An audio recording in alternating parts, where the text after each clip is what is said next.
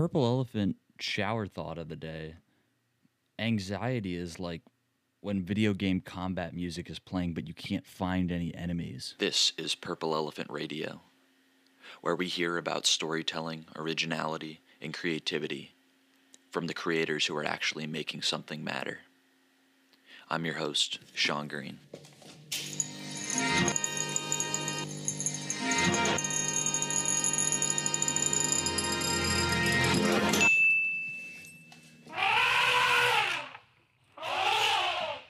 Okay, today's guest is once again another teacher. I'm trying my best to keep it as many teachers as I can this season 2 of the podcast. And I think this teacher is very unique in his discipline because he is a cartoonist and a writer, and he's been teaching for about 10 years now, taught at Brown, and has been teaching at Mizzou for 7 or 8 years. And I'm here with Nick Potter. Welcome. Thank you. I'm so excited to have you because I think I've been interviewing other teachers in the digital storytelling, visual studies department at Mizzou, and I think you have such a unique background as, well, not just in what you teach, of kind of the way you teach it with narrative and kind of, I wouldn't even say the more technical aspects, but just kind of the deeper thought about storytelling. And plus you have this wild background of writer and cartoonist. So I just want to start with an open-ended question, and I'll let you take it wherever you want. But just, what's your origin story? How did you wind up at Mizzou teaching this? My origin story. Well, I don't, origin story like evokes like something like really like amazing or Olympian or like a superhero. And I feel like mine's much more mundane than that. But I arrived at Mizzou to do a PhD in creative writing. I just finished an MFA at Brown University and came here to study writing. And in the process, a large part of my personal practice and interests have always been to combine different mediums. And so while I was in the English department, I was taking a lot of classes in that focused on a lot of different kind of visual artists and other multimedia storytelling. And so that kind of just began to continue to develop into just thinking about different ways in which we combine mediums to create stories. And I think I was just in the right place at the right time, right as I was toward the end of my degree. They began the digital storytelling program here at the University of Missouri, which just seemed to coincide pretty well with what I was already thinking about, studying and doing my dissertation on. And so I was able to kind of just get folded into the program at an early stage. And it really, the program for me was exciting because it incorporated a lot of the things that I wish existed when I was an undergraduate and going to college, in terms of providing opportunities for kind of creative expression that engaged a lot of different kinds of mediums, developed a lot of technical skills, but allowed you to be kind of really open and creative with the way that you approach things. And so, yeah, I guess that's my origin story here at Mizzou. I feel like I had a lot of broad interests, which I think that the digital storytelling program encompasses, but it also has kind of affected me in a lot of ways and expanded what I've been thinking about and pursuing, just as I guess a scholar and as kind of a creative storyteller. Hey guys, I've really fallen in love with the medium of podcasting, and I finally feel comfortable to where I want to ask for your support. So in the description, and in all of the descriptions following this episode, I'm going to start putting a link for a spot for you to donate a small monthly amount of either $1, $5, or $10 a month. Now, this money is going to help the podcast grow. It's going to show me that this is worth my time. And because this is for creators by a creator, I would hope that you can see that I'm doing this so I can sustain the act of creating. So if you really like this podcast, if you want to support the show, go down in the description, click the link to chip in a small amount to support the show. Thanks. Yeah, because I think just based on, again, what you teach and what I've seen when I was doing, like looking at your work for this, I mean, you really do try to push the kind of boundaries of like, what can a comic be? What can writing be? How can we kind of push those boundaries? And I wonder, have you always been like that when you were like wanting to be a writer when you were younger, or a artist when you were younger? Was it always like just kind of the basic narrative structure bores me? I was always, yeah, I think that I've always been interested in experimentation and kind of innovation. I've been excited about, in various capacities, creative and political and otherwise, people who are trying to really push the boundaries of what's possible and to think about things in more complex ways. And that has really been a motivating factor, I think, in the way that I approach the arts. I mean, really early on, I just wanted to be a musician and to make music. I just didn't have the discipline to like really pursue an instrument. But I always wanted just to combine as many different genres as possible. So in my head, I was imagining like just like weird concoctions of possible new musical genres. And I think the same thing applies to the way that I approach storytelling and writing in general. Very early on, I wanted to kind of incorporate images and see if I can incorporate kind of interactive possibilities. As an undergraduate, I created stories that I created a mix CD for, and they had to listen to certain songs while they were reading certain parts of the story that I created, which they all hated because it made them do way more work than they were wanting to do in that class. But I really enjoyed it. I liked trying to see different angles in which I could approach a story. That appealed to me. I thought it was fun. Yeah, and I think the interactivity aspect, I mean, has just exploded with, the technology we now have access to, where, for a film, you can just watch it passively. If you're reading something, you're reading it, but that's all you're doing. And I think what I've noticed with you, and just because I'm currently in one of your classes, the emphasis is, or at least will be, with kind of the more video game-esque projects we'll have, is to kind of focus on how can the consumer of the content do something other than just kind of watch and be given this information. How can they be an active part of it? At times, absolutely, especially depending on the medium. Some mediums, like video games, for instance, really open up the possibility for mechanics that can involve an audience in unique ways. But I think also just kind of like passively, that's always a part of my considerations in story. All storytelling is interactive, right? It's a storyteller and an audience, right? Is communicating a story, and both require input in order to make that story exist, right? For it to function. And regardless of medium, depending on your approach, right, a standard story written in prose can be more or less interactive based on how much you force your audience, right, as a writer, if I'm taking the writer's perspective, to and challenge them with the way that you write your story, right? So some stories you might feel like you're reading it much more passively because you are attuned or you've been taught how to read that style of story, whereas others might force the reader to really put more of themselves into decoding what the story is about, right? And the interactive level then increases because of the style of the story.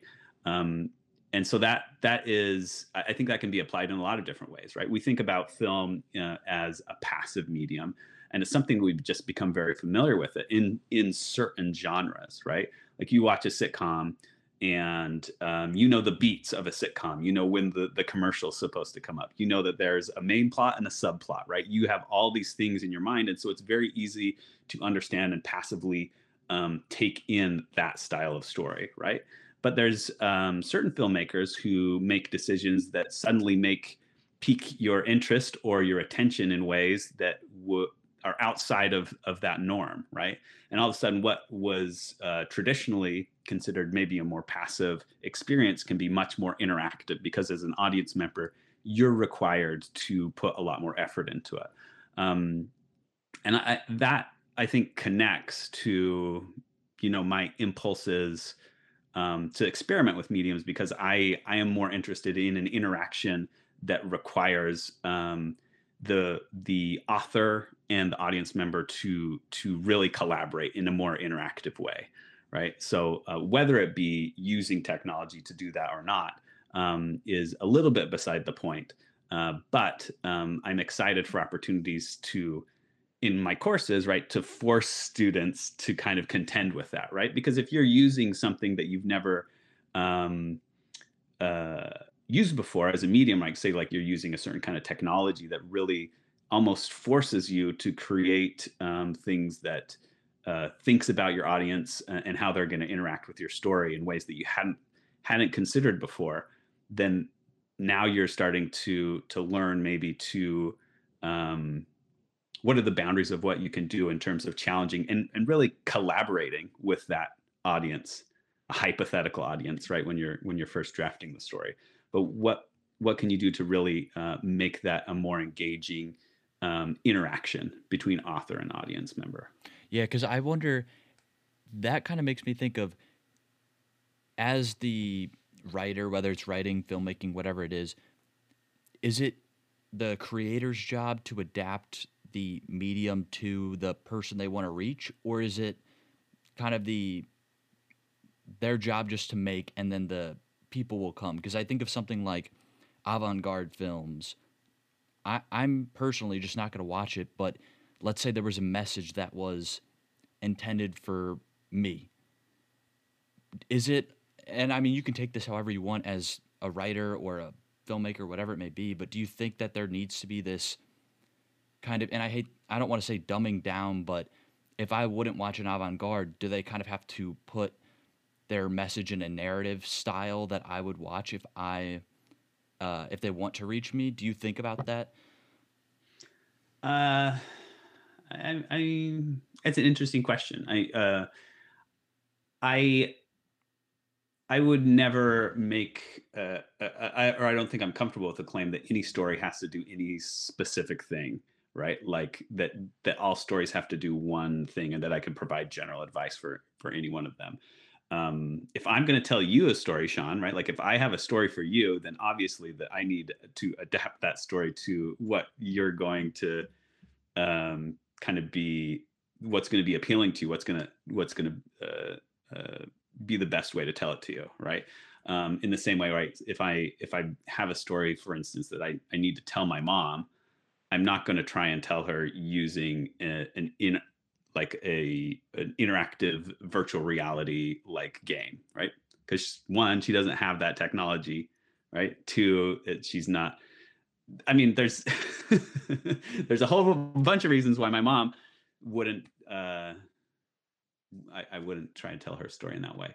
With that said, I do think that it's important to trust your audience, right? And if you are creating something that you are invested in yourself, and it's a story that you want to tell, whether or not you know who the audience for that is, then having that trust both in your own intentions and what appeals to you, and in the possibility of an audience that can meet you at that level, is important, right?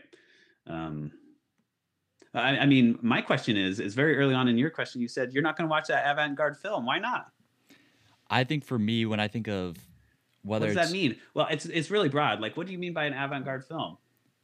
Because we I watched think some avant-garde something that films in our class. I think something that I mean, obviously something for a class, that would be the exception, but if I can't find it on what I'm normally watching, whether that's Netflix, whatever streaming service, if it's not showing up there, and it could very well be that I enjoy it because there have been some very surrealist stuff that we've watched in your class that have been amazing to me, but I never would have found it on my own. I never would have sought it out. And I don't think that's, a fault on me or anyone, but I do think that there's this kind of I mean, this kind of is a tangent a little bit, but this idea of like with all these streaming services, everything's being curated for me. So I'm never going to stumble upon this wild new genre, whether it's a genre or just this wild avant garde piece, because, the technology is getting so great at curating stuff that I don't think I would come across it otherwise. Yeah. Doesn't that make you sad? It does. Uh, it does. It definitely because I'm just kind of another tangent. I'm reading this book called the Long Tail, and it's all about this idea of you know we're kind of moving away from a blockbuster world where we're only seeing the top 10, the top 40 charts, and now because we have all this curation technology, I can listen to 100 songs that are in this weird indie alternative subgenre that never would have made the Billboard charts, that I never would have heard on the radio. But at the same time, I'm never going to hear, you know, jazz music from this obscure subgenre, or I'm never going to hear heavy metal from this, obscure genre. And it's because even though I have that curation technology and I can find these little pockets, these little gold nuggets of music, or whether it's music or video that I really enjoy, but it's also confining me, I think, in that sense. But I think that's just the way that it's moving with the technology we have, with the search filters we have. Do you notice Right. that at all? Oh, sure. Yeah.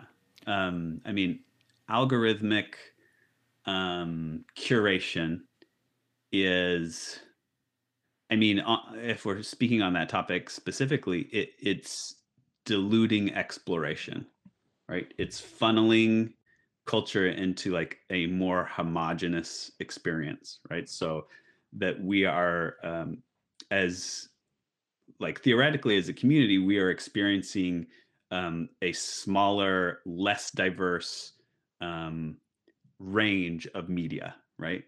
In terms of the art that we consume, whether that be right, like in terms of music or in terms of film and television, and that I think is, I mean, for somebody who's interested in kind of creative expression, and the expanse of what that might be, that feels like very dangerous.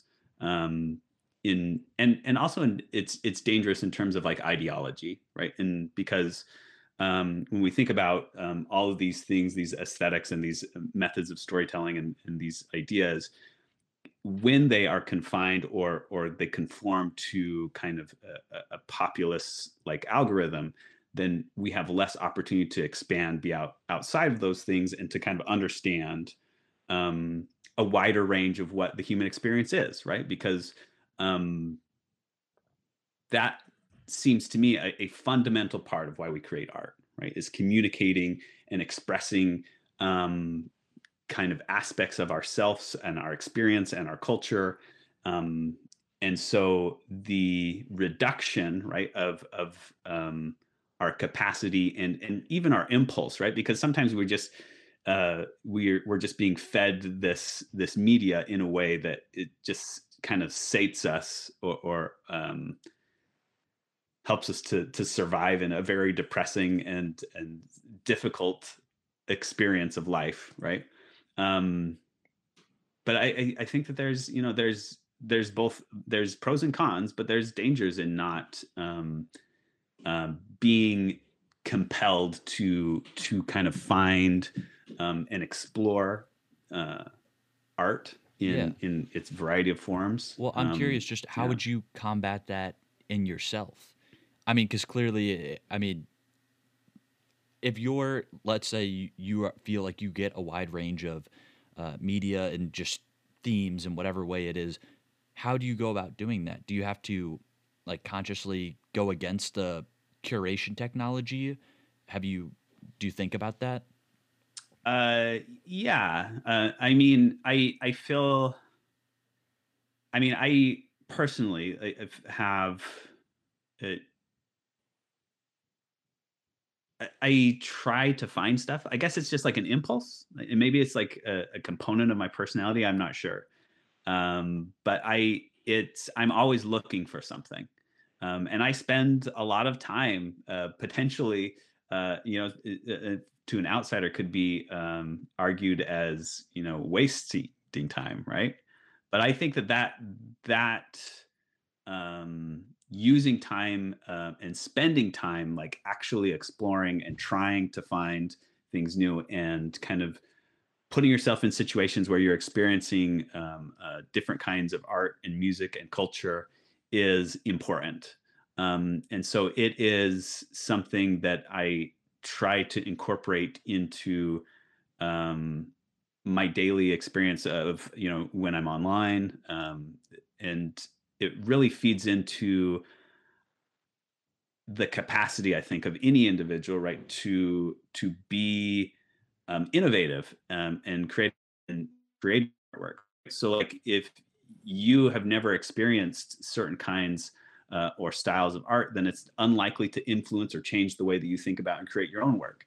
And an artist who has a broad range of knowledge and experience with different kinds of artworks are much more likely to be able to connect dots from that experience and to create something new out of the wealth of what they have, you know, pursued in terms of like listening to music, watching films, creating artworks. And certainly, I wouldn't have made some of the leaps or experiments that I've made without having those experiences myself. Yeah. And so And I think that that's an important part of any kind of creator's education is that they yeah. are exploring as much as possible. Yeah, and I want to keep on that same topic of just innovation in your art specifically.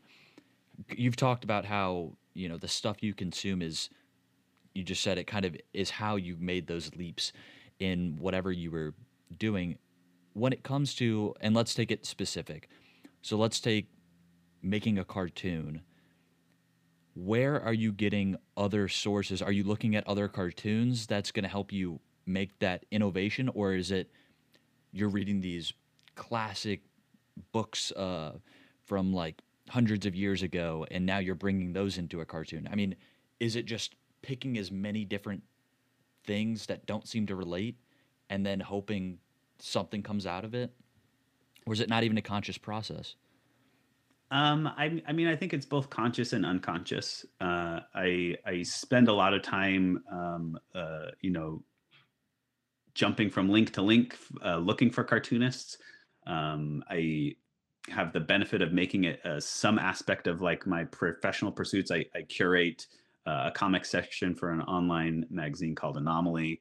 So I'm always looking for new cartoonists to kind of solicit for that work and looking for work in that way.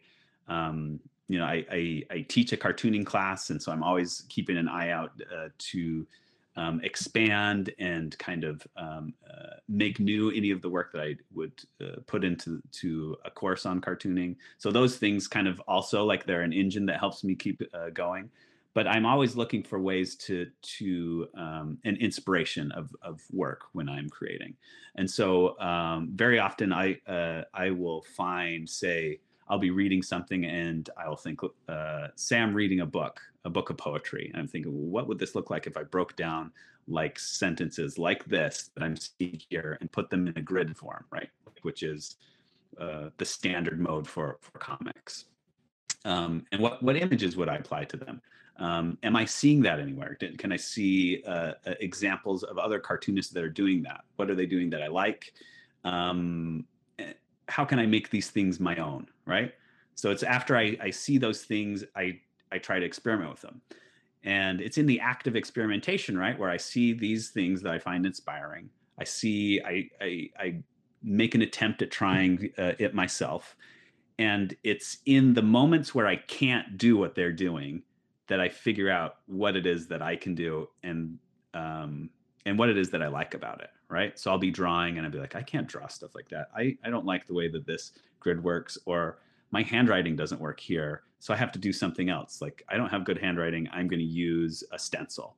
And then all of a sudden, like, I'm using these things to try and mimic this work just to understand it.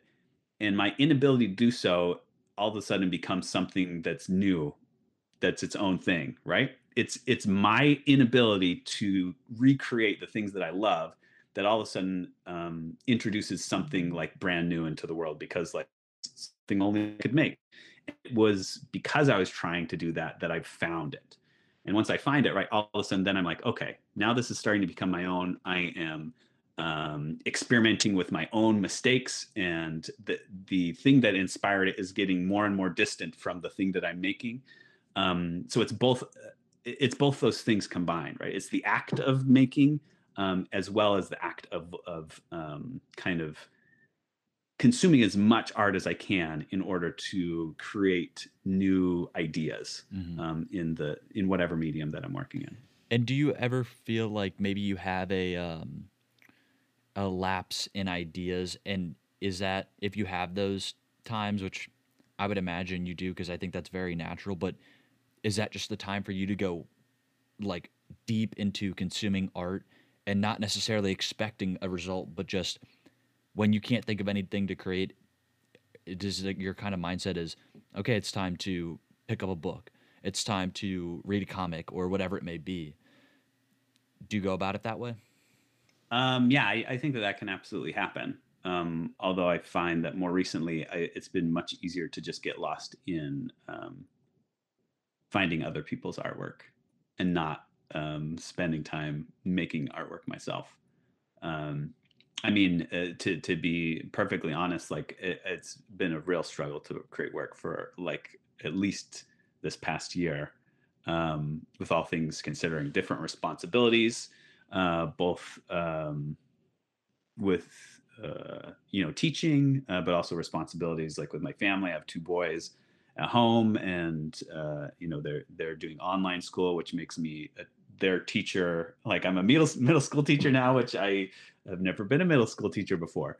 And we're all trying to kind of like cope emotionally with a lot of different stuff, and that makes it very difficult. And I guess I'm personally just coming to terms with what does it mean, and what are the requirements that I have for myself to create work, and what's most important. What do you mean by the requirements? Uh, I mean, to ask yourself how important it is to create work, and how that can help you. I think it can be therapeutic and helpful to be making work, that it can bolster your spirit, and kind of focus your mind in a lot of ways. And this is maybe a tangent, but I think it's related. And I was just thinking, like, there's ways of creative consumption. Like, that's an act of creativity, like the way in which you approach finding things to finding art and supporting art, right? It's a creative and a political endeavor, right? Is who you choose to read, who you choose to watch, who you pay for. Those are all things that I think are important to me, and I've that has become a part of like what my professional practice is, because it's incorporated into the way that I construct and present a class, and the way that I understand stories. And it's my responsibility, if I'm going to be an instructor, to try and understand as broadly and as deeply as possible what that might be, so that I can support a wide range of possibilities in my students, and then also present them with a wide range of possibilities, in terms of what they can do. So yeah, I've been really. I feel like we're very far afield from the question, to the point that I don't remember it too much anymore. But yeah, I've been spending a lot more time looking at art and finding art and reading Yeah. stuff than I have in creating more Yeah. recently. Well, okay. I want to, because you hit on something. You said something about who you're willing to pay for, kind of voting with your dollar. If we're talking about art, do you think because now, and I say now as in since the digital revolution that made so much, that made basically lowered the threshold to create. Now we can consume so much stuff for free, whether it's uh, you know, SoundCloud, YouTube, tons of other sites that I probably didn't. I mean, Reddit. You can put art on Instagram, whatever it may be. Do you think when it comes to as a consumer paying for art to like watch a film, let's say, versus being able to see it for free on YouTube, do you think that it's less appreciated when you're able to consume it for free? Do you think there's value in trying to pay for art even if I could consume all my waking hours with free content and never pay a dime for art? Do you think there's value in paying for some art to consume it? Yeah, yeah, absolutely. I mean, regardless of what art you're consuming, you're paying somebody for it. You're paying somebody for access to your internet. You're paying somebody for the devices that you have, and you're with the advertisements that you're getting. You're paying for the things in various ways that you are consuming, even if it you don't see it attending to them directly. I obviously kind of we live in a capitalist society, and money means something in terms of how we use it. But I don't think that that means that it's not important, and that it's that sharing art freely isn't like a unique and potentially important political act, right? To make something accessible is a unique thing to do, depending on the circumstances. Uh, in my own mind, it's always complicated. It's always fraught, and so it's never going to be perfect.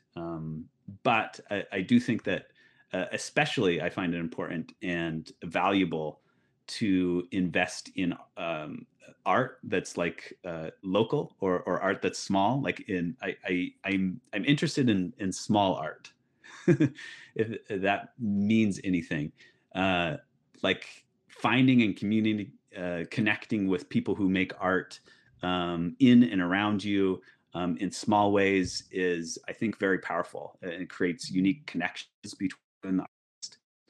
Had unique connections with people who've pursued my art, which is not by any means, a broadly accessible in terms of aesthetic, or even kind of discovery, right? But those connections, I think, are really, really important, more as much or more important than the kind of connections we have with enormous like creative endeavors, like say like the Marvel universe, or Star Wars or something like that. Those are going to affect us, and they're going to have important aspects of connecting us with society and popular culture.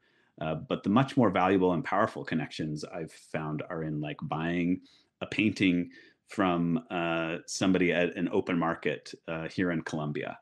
And all of a sudden, like I know them, I start following on Instagram, they follow me back. All of a sudden, I have like this actual human connection, and that's rooted in this like small painting that I purchased for like $50 that's on my wall, and it means a lot more to me.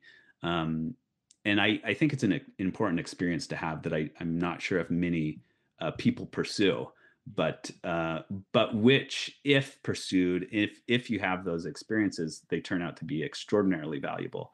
And so I think it's an important thing to venture out and to do, right, if Hmm. it's not something that you've done before. Yeah, and I think I could relate that not in the local sense, but I think back um, the last like short film that I made, I reached out to a smaller artist on Instagram, and was able to use his music. And, I showed him the final product and he was like, oh, yeah, this is awesome. And I ended up getting him on the podcast, and he's going to be featured the episode before this one. And I was able to have like an actual conversation with him and just kind of pick his brain, hear his story. And it's such a cool thing because now when I like hear his music, I'm like, I talked to that guy.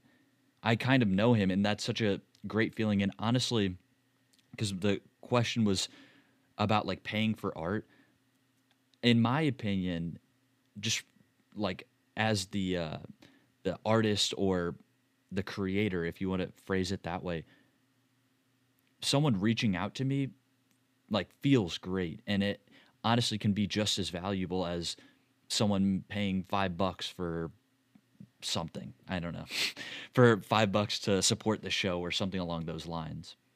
Yeah, absolutely. And the financial support is obviously important and something that many people require and survive on, and that are struggling to get in these kind of fraught times. But that communication is equally important, right? Like, and it's hard to do, but I think resolving at times to do what you can to reach out and to even just let somebody know that you appreciate the work that they're making, and to do so in like a specific way, is really powerful and important thing to do. Um, Okay, yeah, I kind of want to transition to this sure. topic of collectibles in the sense of it tangible collectible items. So let's say a book or a printout of something versus, being able to consume all this stuff online, whether you're reading stories online. Do you think that it's important as, let's say, as the kind of consumer of art to have collectibles? Like if you look, you can see on my background, I have music festival posters, and I really value those. Do you think that there's some importance to collecting art, tangible art, rather than just consuming everything digitally, or like only having library books if we want to talk about printed out things? Like, do you think there's importance to own and just have it around tangible art?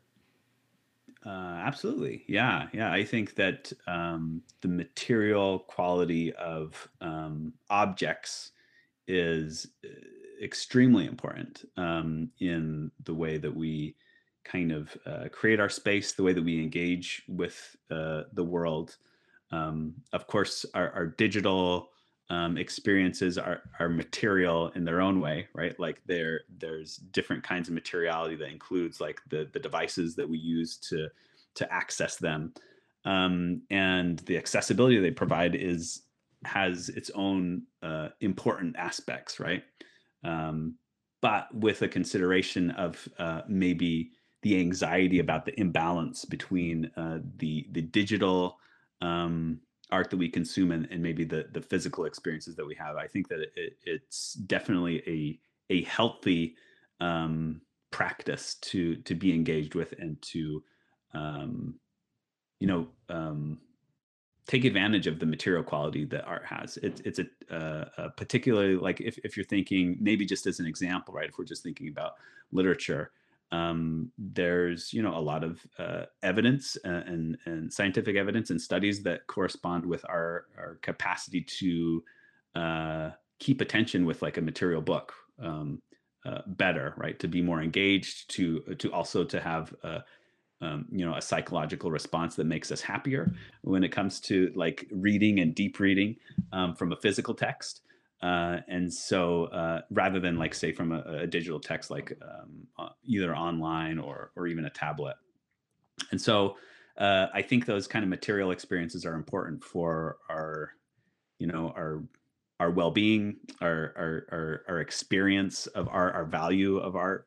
Um, but I think that with all things, it kind of comes as like a balance, right, between how we navigate those two things, because the digital world isn't going away, and a lot of things that it provides are essential and important to the way that we operate in the world. But attending to like a balance of consuming and experiencing art in both digital and physical material ways, I think is really important and valuable. Hmm. Again, transitioning a little bit, do you think that everyone should learn storytelling? And not because I think everyone can tell a basic story, but I'm a digital storytelling major. I'm studying. You teach kind of the deep dive of storytelling and in story in general. Do you think everyone should go a little bit deeper than just what they kind of know from what they were told? Oh, I know about the hero's journey. Should everyone go a little bit deeper, or should only a small subset of people go a little bit deeper? Well, I mean, storytelling is a uniquely human activity, right? The way in which we tell stories is something that is one of the unique traits that connect us as like a society, as a species. And so it is really ingrained in everything we do. So I don't think that it's a stretch to say that somebody that is majoring in business or majoring in a medical field or in the sciences are not learning stories. Like they're learning how the narrative of the field that they are going into. Right, they're learning the story of business or the story of the body, right, in different ways. Like that's how we communicate with each other. And so any effort to develop that skill, I think, is valuable, right? Because whatever activity or field you're in, whatever ways in which you're communicating with friends or family, it's a component of understanding the way that we create stories around our lives and our experiences, our ideas, and what we believe that helps us to connect with people. And so I think that an understanding of that is going to be valuable to anybody, regardless of who they are or what they're doing. And it's something that they innately understand or participate in, every day and in every experience that they pursue. So, yeah, I think that it's valuable for everyone. Okay, now let's kind of move to creators in general, of people who maybe are wanting to create something but keep procrastinating, or they they're just kind of in the beginning stages of whatever creative medium they're thinking, whether it's writing music, filmmaking. What kind of advice would you have? And you can take it specific. You can say this applies to writers or this applies to a small subset of people, but just this idea of getting out of that procrastination, that writer's block mindset. Do you have anything that kind of helps you or that you could think of? Um, yeah, I mean, well, my general ethos, especially for anybody that feels like that they're in the beginning stages of pursuing a craft, and this would be for anything, is to value quantity over quality, right? To just create as much as possible, right? Rather than being worried about the quality of your specific thing that you're making, right? So if you're trying to figure out and to learn how to write stories, then like write one story a week, make that your deadline. And once you get to that week and you have a half done story, just move on to the next one. Just write and write and write as much as possible to have that experience. The same, I mean, if you're a musician, make a song a week. If you're a filmmaker, try and make a film a week, right? You're going to make a lot of stuff that's like, obviously not going to make it onto your highlight reel or whatever, but you're going to learn so much faster how to approach your medium. You're gonna develop skills very quickly over that period of time, and it's going to take you a long time to figure out what it is that you actually want to do when it comes to creating artwork, right? When it comes to creating a song or when it comes to creating stories, and that only can you can only arrive there after really putting a lot of effort into trying as much as possible. And so I think that quantity is really undervalued as like a strategy in doing that. And so, yeah, I mean, I think for any beginner, it's just make as much as possible. in the process to finding what it is that really draws you to that medium, and what it is that you can bring to it. Yeah. And do you think, just with that piece of advice, do you think that the person needs to share that work, or is it more the act of doing it? Is that important, or is it kind of the sharing it, even if you don't think it's your best work, even if it's not perfect, that it should be shared for it to kind of count? Do you think there's any relevance to that with sharing it versus making it I and mean, just practicing? it depends. I think obviously you can have both positive and negative experiences sharing work. And so, say for a beginner, I wouldn't put too much pressure on the act of sharing that work. I would put more effort into like establishing creating enough work that you start to feel comfortable with, and being able to distinguish in your own work what it is that you like and what you don't like. And once you get to that stage, then I think that that's probably um, the stage that is more appropriate to start sharing the work, in terms of if you're looking for feedback, or even to just to share it to any given audience.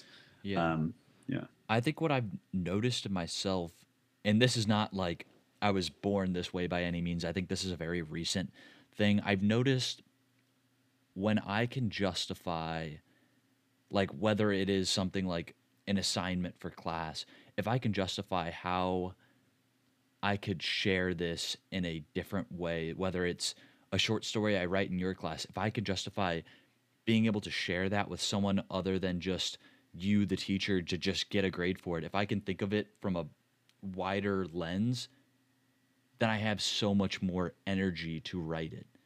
And I don't know if that's um, unique. I don't know if everyone thinks that way or doesn't think that way at all, but I've just noticed that within myself.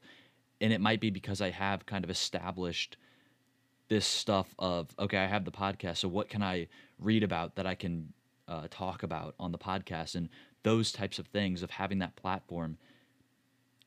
Do you notice that, like, in yourself? Do you think that when you were beginning, did you have that urge to share, or was it kind of? I feel like there's kind of this, I want to say, archetype of the creator who's been writing in their empty cabin for years and years, and they have this 10 manuscripts that they're afraid to share, and then they finally do, and it's beloved by some, not all. But do you think that those are kind of two ends of the spectrum? Do you think it's not that not that simple? Yeah, that archetype I feel like is kind of like the romanticized myth that doesn't necessarily, that is very likely the just an anomaly if it exists at all. But I think absolutely right. We all have the impulse and desire to share the things that we create, right? We naturally, like, we want to connect with people. We also we want other people to like us, like, right? Like, I want to be good at this interview, Sean. So like you like me, right? And like you, like, similarly, like we have this experience, and we want to please each other, and we want them to like our work. And there's absolutely an impulse to do that, which is natural and good, right? I think that one of the values of sharing your work, right, is that it raises the stakes, which is an important thing, right? Because you want, if you want if you're respecting your audience, right, you want to value their time, and you want to value their willingness, right, to read your short story or to watch your film, right? And so you want to make something that's worth their time. And by doing that, right, like by imagining an audience, and maybe even working towards preparing for an audience, that's maybe going to change the level of attention that you bring to the work that you're creating. And so considering an audience and having the desire to share that work is, I think, an important step in kind of developing as an artist, and kind of sharpening your own skills, right, to a level with which you feel it's appropriate to share that work. Yeah. So yeah, I think that it's important to build up to that, and an important impulse to pursue. And I think the other aspect of that is the aspect of risk, when it comes Yeah. to sharing your art. I I think, and I got this idea from a writer named Seth Godin, who kind of says it doesn't count as art if there's no risk involved, if there's no chance of failing because you're copying something that's worked in the past. That may be useful. You may be providing entertainment, but it's not risky. There's no chance of failure, and therefore it's not art. Do you agree with that sentiment? I mean, in general ways, I think that great successful art takes risks. Absolutely. Do Um, you think in your own um, art have there ever been where you've taken a risk and maybe it didn't work, where it didn't get received the way you wanted it to? I I feel like in my own practice, I have normalized the act of failure, and I don't know if it feels risky anymore. It just feels like more failure, which is it's just it's normal. It doesn't feel good or bad. It's just what happens is you create something that's ridiculous and weird and that nobody knows how to deal with, and then like you just make another one of those and you keep doing it and people are like, okay, uh, uh just keep doing what you're doing. uh but maybe less cynically, I mean, good work, a part of the risk is inherent in the work and what you're doing and trying to create. But a part of the risk is, so like a part of the risk is the content of the work, the style of the work, the way you present it. But I think another part of the risk is the amount of time you put into it, right? Like you are investing your experience into something, and some works take a lot of time. And if you're talking about like the risk worth versus reward type of idea, like you could spend like a year on a novel that nobody wants to read and wants to publish or cares about, and that's a big risk, right? So there's a lot of ways to think about what risk means when it's applied to artwork, right? It may not solely involve just the risk of uh, being receiving like a negative response to your work. I mean, oftentimes a negative response is the goal of some people's uh, project, right? So there's all sorts of risks involved, and yeah, absolutely risk, and vulnerability. I think is the most important thing, and I suppose that would qualify under the umbrella of risk, right? But being vulnerable and genuine in your approach to creating art is what I think really makes it successful, and makes it something that like we connect with people over, right? Because when we see someone else's work and it feels honest and vulnerable, and they're putting something out there that is it's not easy to do, then like we make a connection with that, and so Mhm. that's important. Yeah, I had never given that thought of just the multiple types of risk, and I really like that. I wanted to touch on one of your pieces of writing that I read in preparation for this. Um, Evil Doctor Oh my Jockenstein. goodness, it's an old one. It I really enjoyed it, and I'll link it in the show notes for this episode. But I'm just curious because it was very, I mean, it was hilarious, but it was also very surrealist. Do you think that that is good embodiment of your kind of work? Because I read one of your other comics as well, but for that piece specifically, because I think that's very accessible for people, I can just link that whole story. Do you think that embodies your work, or kind of what was the? Do you remember writing that? What that process was like? Uh, I do kind of. I think that was like one of my very first like works that I got published. And I think I wrote it like towards the end of my undergraduate like degree.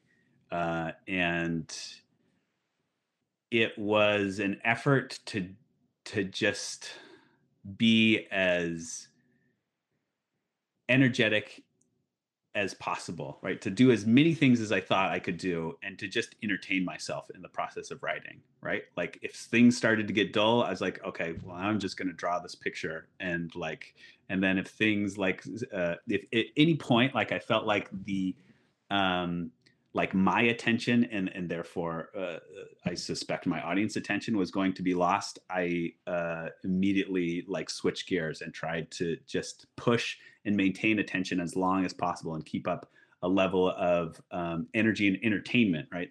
I felt like this story is really more rooted in entertainment than anything else. Then I was going to make that decision. Right. I think as an early lesson, like I don't know that all of my work maintains that kind of comic energy, although a lot of it definitely has like undercurrents or incorporates comedy. I think that's a large part of what I like about creating artworks. Is I think it taught me that like you try everything and also I guess go for broke, like it with every swing, right? Like just swing as hard as possible and see what happens. And it's when I stopped like holding myself back from just like making like ridiculous moves in my writing and in my decisions that I started to like really enjoy my work like myself. And I think that's when other people started to pay attention to it as well, right? It is almost like breaking down that level of reservation I had about creating a story and what others might think about, and being, I suppose, vulnerable in the way in which that I was willing to make something that was fun to the point of absurdity, because it generated an emotion that I felt was that I wanted to put out in the world, that I wanted to experience in the moment of creation. So yeah, it contains that kind of like excitement, discovery in terms of where. So in that way, yeah, it's representative of a spark that has kept me going for quite a while now. Yeah, and I like what you just said about kind of you kept the energy up for yourself as you were writing it. And if it felt boring to you, then you added some absurd element for yourself. And I think I'm not even sure if what other people think of this, but I feel like I had heard in regards to something like stand-up comedy, or just if you make yourself laugh, not related to anything, not telling anyone a joke, it's like you're kind of that you look kind of psycho. But I mean, I think when it comes down to it, if you make yourself laugh from a joke you thought up, then it'll probably make someone else laugh. And I think in that same vein, if you can make your writing excite you, if you can make your writing make yourself tear up, then it might elicit that emotion in someone else. Do you think that there's some reasonableness to that thought of just like if you can elicit the emotion in yourself, there's a good chance it might do the same in another person? Yeah, absolutely. Yeah. And I mean, if you're not deriving those things from your work, like why are you making it? You know, it's like if you're writing a story and you're trying to communicate something, but you don't feel it yourself in the work that you're pursuing, then well, how can you expect anybody else to feel that, right? It's if it's not up to your personal standard and experience, then you're sending out something that's counterfeit to what you know to be like real, right? And so that's absolutely, I think, an important part of any creative process is, right, you're your first reader, you're your first critic, and you need to make sure that it's meaning that affects you personally if you expect it to mean something to someone else. Yeah, and I think that goes back to what you were saying before about the risk in terms of time. I mean, if you're spending a year on a project that feels like painful and the outcome is not guaranteed because it's never guaranteed, why would you keep doing it? If you can't justify doing it in the moment, then I think and you're kind of imagining this future outcome. Oh, I'm struggling for this moment in the future. I think that's, in my opinion, I think that's the wrong way of looking at creating art.